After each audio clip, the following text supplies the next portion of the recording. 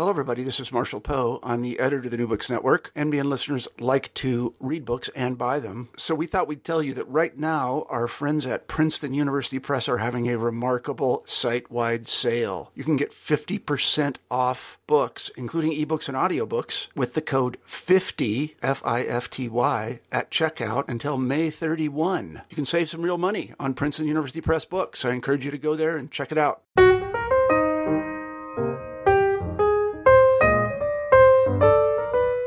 Hello, everyone, and welcome back to New Books and Biography. I'm Mark Klobus, your host for this channel. Today, we're talking with Dean Kutlowski about his biography of Paul McNutt, who served as governor of Indiana during the Great Depression and who aspired to succeed Franklin Roosevelt as President of the United States. Dean, welcome to the show. Thank you. I wonder if you could start us off by telling us something about yourself. Well, I received my PhD from Indiana University in 1998, and 2 years later, I went to Salisbury University in Maryland as an assistant professor, and I have been there ever since. I'm now a full professor. I've held 2 Fulbright Awards, one in the Philippines, very related to the McNutt book, and the other in Austria. My first book was an edited book on the European Union. My second was an authored book about Richard Nixon called Nixon Civil Rights, Politics, Principle, and Policy. So in many ways, the McNutt book is a book about Franklin Roosevelt. So I see myself primarily as a political and presidential historian. Okay. What was it that led you to McNutt as a subject?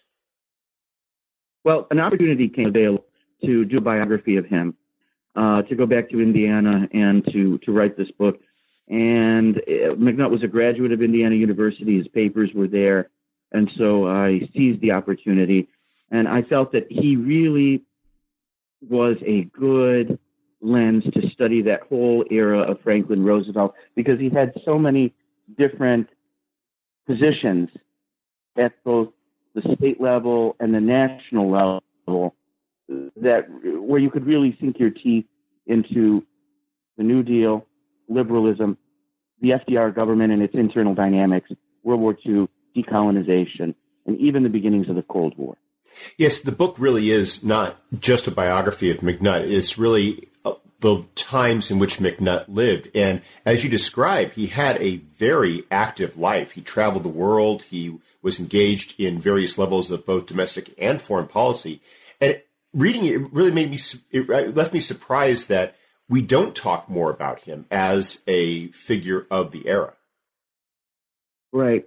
We really don't. He's really forgotten. I think that's the price you pay when you are a presidential aspirant who never gets either the presidency or the nomination of a major political party for the presidency. And I think, too, his career is a very difficult person to describe when people ask, what are you working on? You say Paul V. McNutt, and, nobody remembers him anymore. And then you try to pin down, well, what did he actually do? Well, he did so many things. I mean, he was governor of Indiana. He was high commissioner of the Philippines. Head of 2 major wartime agencies, talking about World War II. Mm-hmm. And much earlier in his career, dean of the Indiana University School of Law, state and national commander of the American Legion. So he's easy to miss. And I think, Mark, because he did so many different things, a biographer had to be schooled or had to be willing to school themselves in so many different areas of public policy, so many different levels and types of politics that maybe people just figured it wasn't worth it. Mm-hmm. And so I think a major scholarly biography was something that needed to be done. There was one that was done in the 1960s. It was by a small college professor in Indiana, and it was tightly focused on him, and it was on a small press, and it was rather hagiographic. I know I might be seeming impolite and sort of criticizing the predecessor to me, but there was a need that Indiana University felt for a biography of him that was more up to date, that was more contextual, and that was to some extent more critical mm-hmm. and analytical. And it was there, and I decided to do it. I wonder if you could begin by telling us a bit about his family and his childhood. I mean, did he come from a very established family? Did he rise up from poverty? What was that like, and how did that shape his life? Family was comfortable, middle class, not tremendously wealthy. The parents did not go to college, but they had what we would call professional careers. They both had been teachers. And then his father, like a lot of teachers, became a lawyer. And his mother became a homemaker. And the father also was his father, John C. McNutt, was a minor state official who had political aspirations. He was very close to his father. The father provided the nurturing, I think, in a lot of ways, and they shared a love of politics. In Indiana, the Democratic Party or the Republican Party, they were Democrats. Whichever party you were, it was like joining a religion or being part of a particular religious denomination. You had a sense of loyalty to it, but you also respected the other denomination or the other parties. Partisanship was understood. What was not understood was nonpartisanship or a kind of political independence. So there were some tensions with his mother. She was a little bit strict. I don't think there were an immense amount of family problems or anything like that. He was an only child. The family was interested in success. And they had the means to send him to Indiana University. And then they borrowed money to help send him to Harvard Law School. So his education for somebody, let's say from the Midwest, of a kind of middling, maybe lower middling background, was pretty impressive in terms of what he was able to attain. A postgraduate degree from Harvard definitely set him apart from most people of that time. What was interesting about reading about his education was both reading about his engagement with the community of students. He was very socially active, as you described, but also you make him seem as though he was just a little bit of a goody two-shoes in his dealings with administrators and older educators. There may have been a little bit of a smarmy teacher's pet persona in terms of his cultivation of the president of Indiana University, William Lowe Bryan, at the time. But he certainly was Robert Caro, in his biography of Lyndon Johnson, the first volume, The Path to Power, pays a lot of attention to LBJ's collegiate career, arguing either explicitly or implicitly, I don't really remember, that the college years really kind of, you can see the emergence of a political figure that is going to become much more evident later on in life. And that was certainly McNutt. He was president of the student union, the senior class, editor of the newspaper, not particularly a good athlete, although he did play baseball, I believe, in his freshman year. But you had that, and, he was kind of squeaky clean throughout his life. There's a kind of innocence about him. He's going to get married during World War I when he's in his late 20s. That seems to be the only woman he ever loved in any sense of the word. And, he was a kind of straight up guy. And maybe that kind of separated him from other people and made him down the road a less likable political figure. Maybe he didn't have the kind of obvious human foibles outside of a fierce ambition that people could relate to. And I'm not sure they could relate to the fierce ambition, but I think you know what I mean. Certain imperfections. He was tremendously good looking, good speaker, very, very intelligent, but not, overly intelligent or overly bookish. So it's almost a little bit like the kind of political figure from central casting that you would think of for maybe the media age, the television age. He's before television.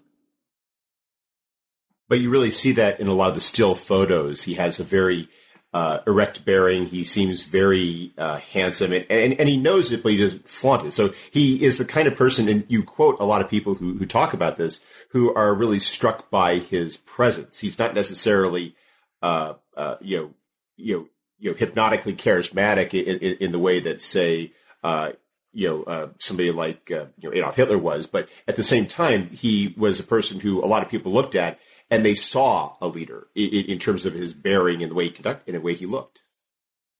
it wasn't just how handsome he was, which people talked about over and over again, but that he was tall. So when you mentioned presence, I think that that's a good thing to stress. He was a very, very good public speaker, but like you said, it's not like he got universal acclaim for his public speaking either. Some people could have found it, or really did find it a little, maybe at the national level, a little corny, a little, stiff, not taking too many chances. This became a little bit of a problem when he became a presidential candidate.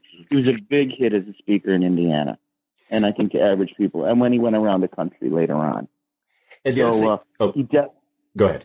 Go ahead. He did project, whether or not he was a leader, he projected a kind of leadership that a lot of people on a surface level, and it's very interesting in politics how much of it is surface, were drawn to him.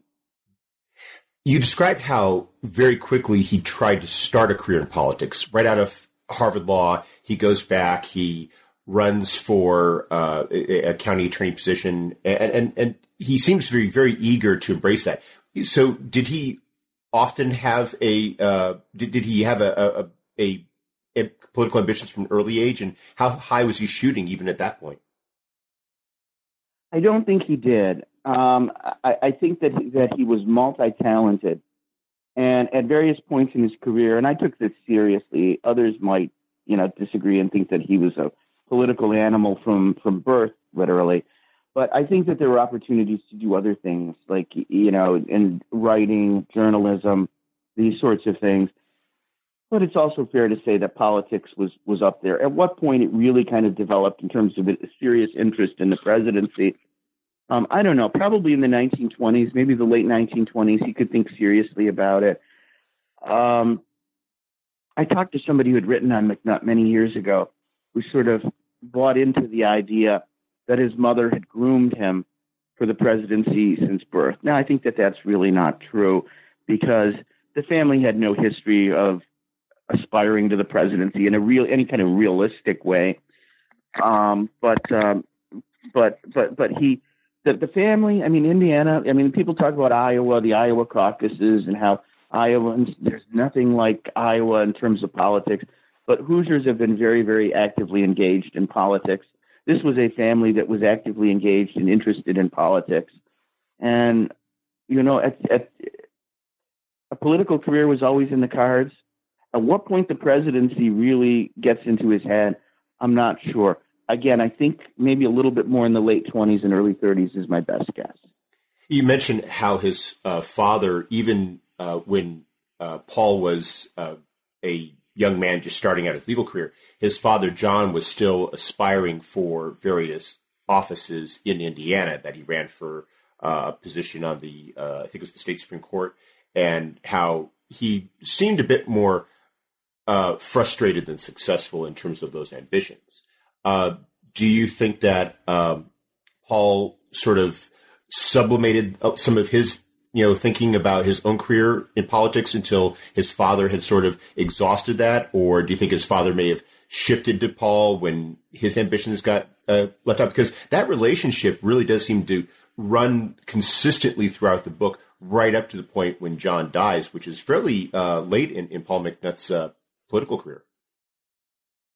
I think it's very hard to know some of the details of the dynamics of the relationship, and to what extent was there a passing of the torch or the baton, and Paul McNutt subordinating himself to his father. I think people back then, and in his case this was certainly true, were very deferential to their parents, and he was very young when his father was seeking these offices, and I think the father was a little bit surprised to see how quickly and how well McNutt did, particularly early in his career. He goes into veterans politics, becomes state commander of the Indiana Legion, and he becomes really a national figure in 1928 when McNutt is elected national commander of the American Legion.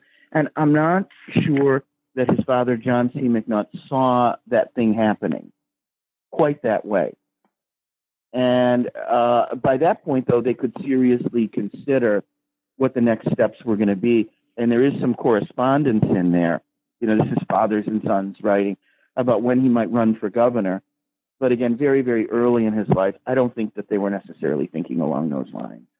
You mentioned the American Legion, and that gets to an event that you talk about in the book, which really does seem to be a very defining event for Paul McNutt, and that is his service in the First World War. I was wondering if you could tell us a bit about what that service was like and how that both shaped him and how that led to his involvement with the American Legion. Well, like Wendell Willkie, who was McNutt's fraternity brother, and you could say somewhat like a friend at Indiana University, the war shaped both men and a lot of men of that generation. Indiana politics made these guys aware of state and national domestic issues, and the war gave them a consciousness of events overseas. And so you can start to see the shaping of McNutt's ideas about America's place in the world and about the responsibilities of citizens to their national government in times of national emergency or war. And he became very much the sort of person who believed in a strong national defense, a lot of civic engagement, a realistic foreign policy, okay, where the U.S. would assert itself and not completely devoid from ideals. But I think that strong national defense, I mean, this is sort of the origins of the Cold War liberalism that we would see under Truman, Harry Truman, and then certain Democratic senators like John F. Kennedy, Henry Scoop Jackson of Washington State, and there's a little bit here even of neoconservatism, if you want to push this a little bit further. There's a strong anti-totalitarianism and anti-communism in him. And although Germany in the Great War was not exactly a totalitarian state, and certainly not along the lines of the Nazis, McNutt drew these sorts of parallels by the time the Nazis do actually arrive. So it's very interesting. It was very formidable. And just in terms of the World War I's influence on him, it gets him out of Indiana, as did Harvard Law School. But here it allows him to become a little bit more of a shaper of men. He sees more of the country. He gets married to his wife, Kathleen, who is not from Indiana. And he meets her at a dance near an Army base in Texas. And they marry very quickly afterwards. So, tremendously important for him and for members of his generation.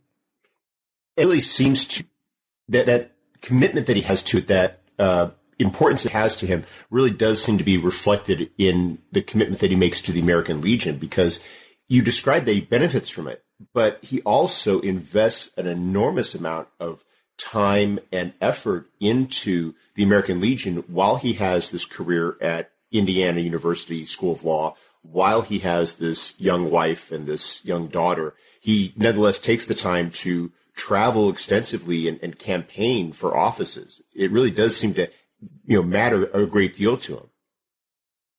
It's the sort of thing you could do back then with a great deal of exhaustion when the country had interurban trains, and where he could sleep on a train after giving a talk in a certain locale in Indiana, and sleep on the train and arrive in Bloomington ready to teach his classes. I mean, it's not something that most people would want to do. It's not something that necessarily I would want to do. I could do it a little bit,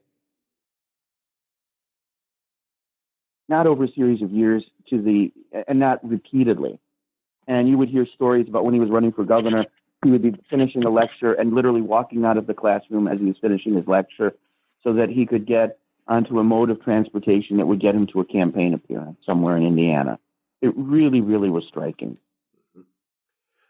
I wonder if you could speak a bit about his marriage to Kathleen and their daughter, because you describe a marriage in which you have a devoted wife who makes a lot of sacrifice, but you also talk about the sacrifice that Paul has to make in a way in terms of accommodating her views and how that plays out in terms of their life and in terms of their daughter.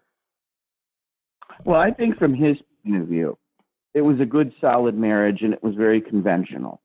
And it worked for him. He loved her dearly. They fell in love. Tensions, of course, developed later I mean, the honeymoon does end at some point. But he was rather shy, and she was quite sociable. I mean, she was a kind of social type like Mamie Eisenhower. These were small town, quote unquote, girls who were the the offspring of wealthy men in a small town. And then they went off to finishing school and were expected to marry and marry well, usually within that small town or small community or small city. And she married somebody, she was that type.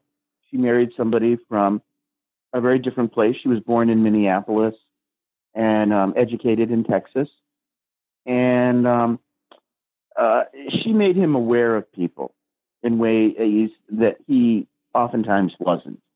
He was a little bit shy, like I said, a little bit stiff. He came alive when he spoke publicly. Kathleen said that Paul spoke better on his feet than on his seat, meaning that he was not exactly the best, round table dinner companion. So the marriage worked. I think a lot of the sacrifices were made by Kathleen. She did not like politics. And that that coming up over and over again, made me very attuned to more recent presidential and political wives not being attuned, not liking politics. So I'm a little bit more sensitive, and I think I can detect this, aided by my intense study of the McNutts. The tensions that arose in the marriage were religious tensions. She was a Christian Scientist who really didn't believe in medical care. She believed in prayer over medical care in terms of healing sickness, and it became a crisis point somewhat in the marriage when their daughter was diagnosed with tuberculosis of the spine. And she had to spend a number of years. The daughter's name was Louise. As a young child, she had to spend a number of years essentially confined to a bed, and then later strapped to a board and moved around the neighborhood for fresh air. The terrible, terrible situation. And I also did some analysis in the book of comparisons with Franklin Roosevelt. Now, McNutt was not afflicted with the disease. Roosevelt was afflicted with another disease, infantile paralysis. But it's very interesting that two of the most notorious diseases of that era, tuberculosis and infantile paralysis, afflicted both families, changed to some extent the dynamics between the husband and the wife, and delayed the entrance of both men into politics to their advantage. Very, very interesting. You described that at the time that Louise is suffering from spinal tuberculosis and recovering, that McNutt is focused upon his work with the Legion, his time as dean of the Indiana University School of Law. But you describe how that's a good point of time to be engaged in those activities because, as you explain, Indiana politics in the 1920s is very much of a Republican world. It's a Republican world, and then with the crash in 29, the Republican world comes crashing down, and that opens up all sorts of opportunities for McNutt. Arguably, it opens up a little too many opportunities for him. In 1932, he easily gets the gubernatorial nomination. That had been waiting for him for a while. And yet it also encourages him to maybe reach a little bit for something on the higher shelves, the presidential nomination. And he doesn't support Franklin Roosevelt's campaign, he and his followers at the 1932 Democratic Convention, when you needed 2/3 of the votes of the delegates, when Franklin Roosevelt was short of the 2/3 of the vote needed, and when Franklin Roosevelt subsequently and resultantly needed every single vote that he could get. He didn't get Indiana's votes until basically the third or fourth, actually it was the fourth ballot, and it was a sense of too little too late when Indiana finally came around. And the Roosevelt people, led by his campaign manager and future Postmaster General, Democratic National Committee Chair James A. Farley, never forgot that. That relationship between McNutt and Farley was almost as fascinating as the one between McNutt and Roosevelt, because as you describe in the book, Roosevelt from 1933 onward is always in a dominant position, and McNutt has to rely upon Roosevelt, whereas Farley seems to be much more of a direct competitor. and that they're kind of working towards the same goal. And you point out the times in which Farley really does try to undercut McNutt so as to eliminate the competition. Farley was, I think, a little too big for his britches. Farley only held one elected office. He had been, I believe, in the New York State Senate. He was in the cabinet. Postmaster General was a cabinet position back then. He was head of the Democratic National Committee, head of the New York State Committee. But he wanted to move right from those positions into the presidency, and even Roosevelt didn't think that was such a good idea, that he didn't have the kind of broad views in terms of policy. I think he meant foreign policy, to really be president. So Roosevelt, used Farley as he used McNutt. And Farley really saw McNutt as a kind of competitor, like you say, for the Democratic nomination in 1940, which everyone figured, especially if you think of the early and mid 1930s, everyone figured that it would be 2 terms for Roosevelt and that's it. And so that's where the intensity and the dislike, I think, comes from with these two guys. Also, McNutt was better looking and had a better head of hair. And I couldn't document this, but I think that sort of rankled Farley a little bit. All of this attention and all of this sort of stuff about McNutt's looks. And then, McNutt, it was part of a sense that McNutt was a matinee idol sort of star in the Democratic Party, an up-and-comer. And you got to put yourself in Farley's shoes. It's almost like, I'm Farley and I'm doing all this work for Roosevelt, and I'm, I'm not being thanked for it. And it's a little bit like some of the listeners out there, who are in academic positions, the star researcher, publisher in a department, and then the person who's doing all the committee work and the service work. You get that kind of dynamic going on here. And Farley did all that he could to try to like you said, undercut McNutt, remind Roosevelt that McNutt had not supported him in 1932. But Roosevelt wasn't going to just listen to Farley and do whatever Farley wanted. Roosevelt found ways of using Farley, using McNutt, and using them against each other. That was interesting as well, how you integrate into their relationship the fact that Roosevelt himself was not a sure thing in 1940, and he always had to worry about who it was that he might face, who it was that might try to challenge him in such a way that might deny him the nomination. So you do describe how how Roosevelt is as concerned with McNutt as Farley is. Well, you know what? I would dial that back just somewhat, and that I think Roosevelt was going to win the nomination no matter what. Now, that doesn't mean that Roosevelt was infinitely secure like we always think that he is. And where I think the book makes a contribution to Franklin Roosevelt's personality is that he never really had to deal with somebody like Paul McNutt, who was essentially a dealer and a liberal, although with a base in Indiana as governor, independent of Roosevelt. And really, it's around 1937 when McNutt becomes High Commissioner of the Philippines and starts to take positions in the New Deal administration, the Roosevelt administration, that the dynamic and the power that Roosevelt has over him changes.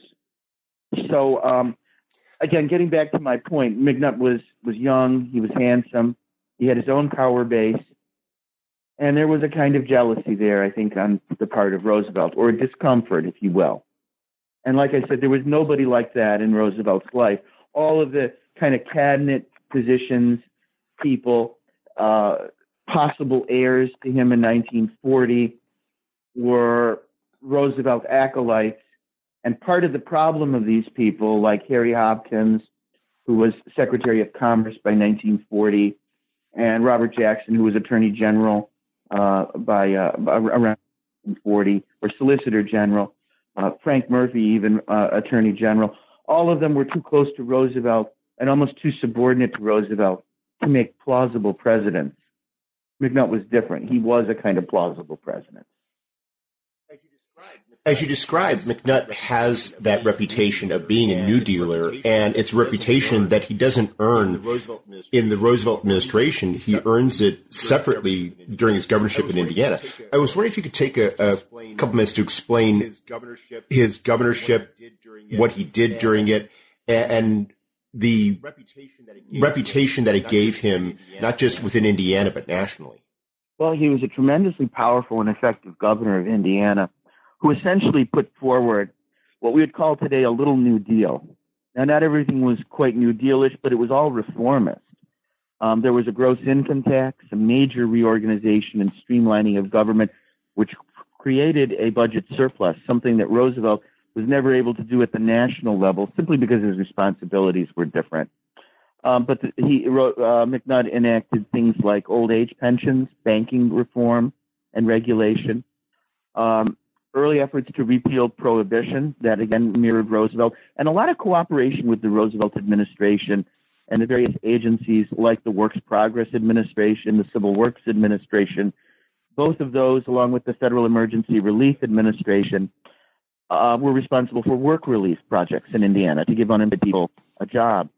And then very, very, very fascinatingly, and unlike some other governors, McNutt got behind the Social Security Act quickly and enthusiastically. So there's no question, in my view, he was a New Dealer. The one thing that kind of bothered people about McNutt, well, there was one thing and then there was another thing.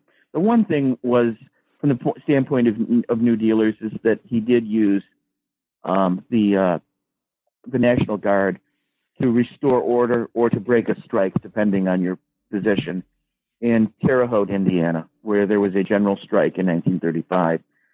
That bothered New Dealers. New Dealers were also bothered by him establishing a kind of political machine in Indiana based around patronage and something called the 2% Club, where state patronage employees would be expected to donate back to a McNutt organization, and they would give 2% of their annual income. Okay? So I don't think the 2% Club was really kind of something that people thought was a little odd. I don't think that the New Dealers had any right to be offended by machine tactics, though, because the Roosevelt administration worked very, very closely with all kinds of political machines across the country. And to some extent, those machines benefited from some of the work relief and other things. But in the long term, the national government under Franklin Roosevelt took over a lot of the social welfare functions that the local and citywide machines had been doing up until the New Deal. So it's sort of a short-term assistance for some of these machines and a kind of a long-term decline as the liberal state emerges. And McNutt's machine, for lack of a better word, really is very effective in terms of not just giving him this victory, but as you described, the Democratic Party does very well in Indiana in the 1930s. And this enhances his reputation as well. Oh, absolutely, absolutely. And you did ask about what that governorship meant nationally. He does start to get national attention. Okay, as you know, perhaps the strongest governor in the country. This is the period after Huey Long has left Louisiana's governorship for the Senate of the United States, and it's before Frank Murphy becomes governor of Michigan. So McNutt is in a nice position because a lot of those governors, and he can only serve one term. He can't succeed himself. That's a little bit of a sticking point for his career. But like I said, he's in a very, very nice position because it's the early New Deal. He can do a lot of creative policy making and get a lot of support and get a lot in Indiana and a lot of attention. And yeah, he's able to get his Democratic successor elected in 1936. He gets Roosevelt his campaigning helps Roosevelt get to carry Indiana in the 1936 election. And he's moving onward and upward. And he's looking for a cabinet position, and then what Roosevelt offers him is something a little less than that, High Commissioner to the Philippines. And if it's lemons he gets, he manages to make lemonade out of them. That does seem to be a big factor in why Paul McNutt doesn't become president, though, is that he is in the situation where he is elected in 1932. He can serve one term. Mm-hmm. And after that, how does he stay viable for the next 4 years without, at some point, Bernie Roosevelt? Well, there was talk about him becoming president of the university, but that would have looked to a lot of people like a step down.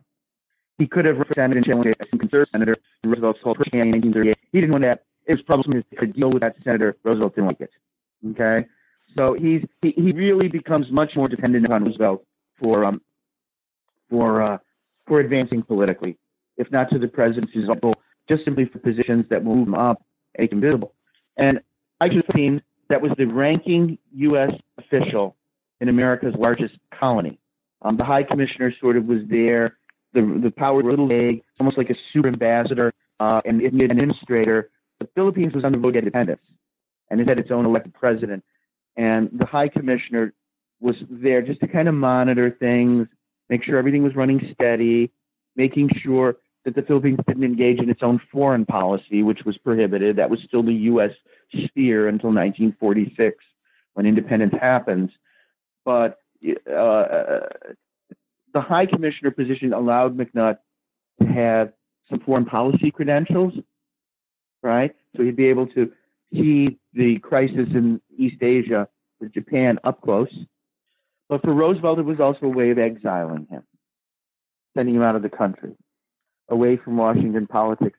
And that turned out to be good for McNutt, because the second term of Roosevelt wasn't all that pleasant, with Supreme Court packing, fight over his own reorganization plan, sit-down strikes, and then an increasing crisis overseas with especially Europe, but also obviously Japan as well.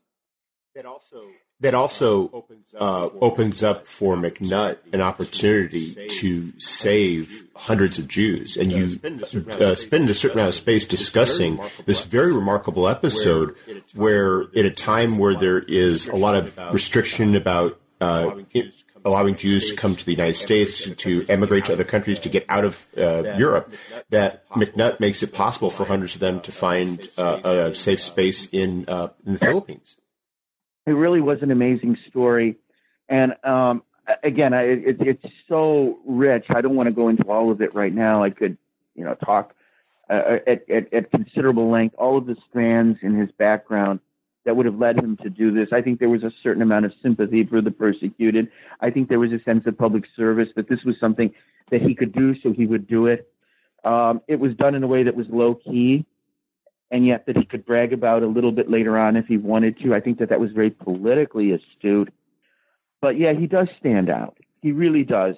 And at a time when we see memories of the Holocaust so prominent in American culture, in films, in books, in memorials, in museums, Washington, D.C., and you see this elsewhere, it was something that earlier biographers had missed, and it was coming to the forefront just as I was beginning the book. So it was a perfect timing, and it was good that it came at the beginning of this study. So it shifted my focus somewhat, or made me more conscious when I did the research. Anything that had to deal with Jews, I was all over. So, a form letter, what would seem to be a routine constituency response to a Jewish group, took on added importance, and I gave added weight to it. You mentioned that Roosevelt sent McNutt into exile in a way, but McNutt does come back prior to the 1940 election, and he does, make this effort. And what surprised me when I read your book is that you don't necessarily hear about McNutt in other accounts of the 1940 presidential election. Setting aside the central question of Roosevelt's decision to go for a third term, the names you usually see are John Nance Garner, Roosevelt's vice president, James Farley's mentioned, Cordell Hull is mentioned, and oftentimes it seems as though McNutt gets written out of the drama, the narrative of what happens in 1940. That's true. He comes back. He's appointed head of the brand new Federal Security Agency, which oversees much of the New Deal. It had been formed out of Roosevelt's reorganization plans, the one that he got through Congress. It is the forerunner of the Department of Health, Education, and Welfare, and the Department of later Health and Human Services. But you're absolutely right. Partly it was because McNutt ran a qualified campaign for the nomination, saying in essence, I'm available and I'm running if the president isn't. Well, the president never said whether he was running or whether he wasn't running, and that's part of the book too. I looked through a lot of documents. I ferreted out things, and I was able to come up with a time when I thought Roosevelt had decided to run for a third term. And without going into all the details of it, I located very late 1939, early 1940, not in the spring of 1940 after the Nazi invasion of Western Europe, or the summer when Roosevelt is renominated. So it's a little bit earlier, and it essentially renders McNutt's presidential campaign moot. And there's a chapter called Paul V. and Franklin D. that goes through this. I carry it through in the next chapter that's called Ambition Frustrated, because his presidential ambitions were frustrated, and then his ambition for vice president was frustrated when Roosevelt picked Henry Wallace, who was not terribly beloved of the delegates at the 1940 Democratic National Convention in Chicago, because Wallace had historically been a Republican. He was seen as a little too dreamy-eyed and lofty, rather aloof, not terribly one of the guys. And McNutt seemed a good alternative. They packed the galleries, his people did, with supporters who rooted on McNutt, but he withdrew. He was deferential to his father. He was deferential to generally speaking, the established order throughout his career. And he was deferential to Roosevelt, not in 1932 when they were competitors, but in 1940 when he was his commander-in-chief. So he bowed out. And when people think of that convention, they think quite rightly of Eleanor Roosevelt making the speech, no ordinary time, smoothing the things over so the delegates would accept Wallace. But McNutt is lost from that. And at that point, as you describe, his political career really is on this downhill slope, and he's not even 50 years old. And he's not even really aware of it completely. I think maybe he is on some level. You're right, he's not at 50 years old. He's 49 years old in 1940. And I think with people of that age, that's still relatively young, you still think you have a future. And somebody had told me that McNutt said to his chief political aide, "We can try again next time."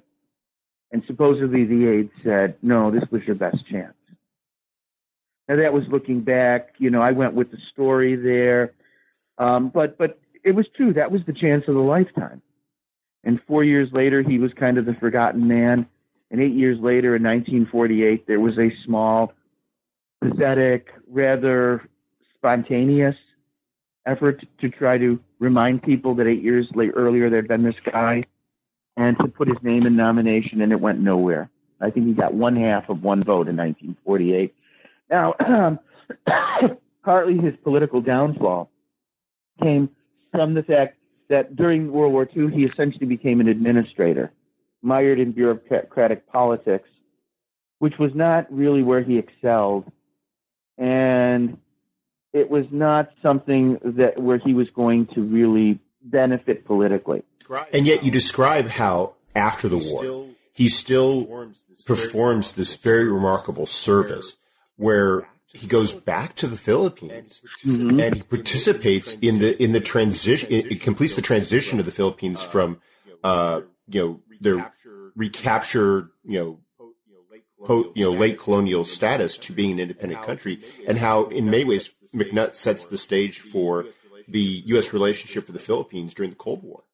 Absolutely. And, before that, in the second go-round in the Philippines, there's a lot of accomplishments, right? Whether you agree with them or not, trade deals, military bases deals, things that McNutt negotiates, helps to push through. They really do define a kind of neo-colonial, neo-imperial relationship between the United States and the Philippines. The war years were years of frustration because he does some things with the Federal Security Agency to help get Americans more physically fit and prepared and ready for war, avoiding venereal disease, having kind of recreation for war workers and soldiers. That's fine. I mean, that's low-level stuff. He also, on his own, wanted to head the brand new War Manpower Commission. And he sought the office, and it was a miserable assignment. Manpower, human resources, workers, human beings to work or to fight. All of these sorts of things, intensely valuable, precious commodity, fought over intensely between the civilian chiefs and the military chiefs and the government and in the wider economy. And he had to referee, and he did not master the problem as well as he could have. So really, going back to the Philippines, there's a cartoon in there. It's like of McNutt leaving Washington with a great deal of relief, just almost like a breath of fresh air to get back to a place that's familiar to him.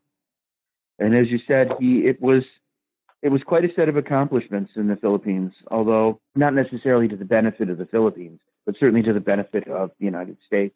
And as you described, it kind of lends to that point you mentioned earlier, which is how McNutt is, in one sense, this, if you will, a missing link in 20th century American liberalism between the New Deal of the 1930s and the Cold War. Because if you, going back to his time in the American Legion, as you write about in the book, he is very much at the forefront of opposing communism, of talking about Americanism.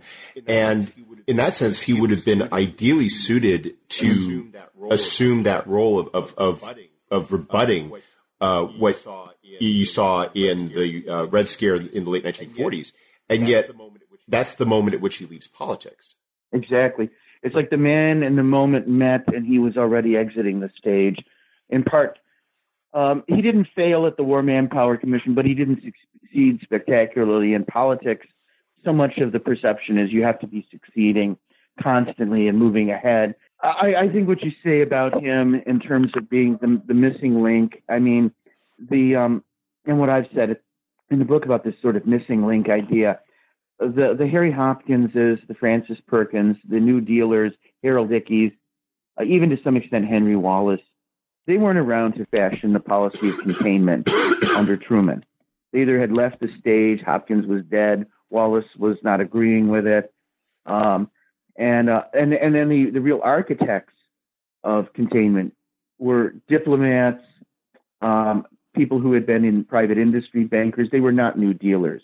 Okay, so McNutt spans both of them. He's one of the few that does. He was perfectly positioned to, let's say, 1948 or in 1952, when he only would have been 61 years old, have been the Democratic nominee, and yet he's off the stage. Think about it. He's younger than Truman. He's 7 years younger than Truman, and he's younger than Adlai Stevenson, or older than Adlai Stevenson, 9 years older, and certainly older than John F. Kennedy. So he's there, and it's just not there for him in terms of having an ascending political career. He was a descending, kind of declining political figure. And as you described, his health wasn't great. He was a heavy smoker. He drank a lot. Yeah, that culture of people of that age in that era, it was a heavy drinking, smoking culture. And he succumbed ultimately to cancer of the esophagus.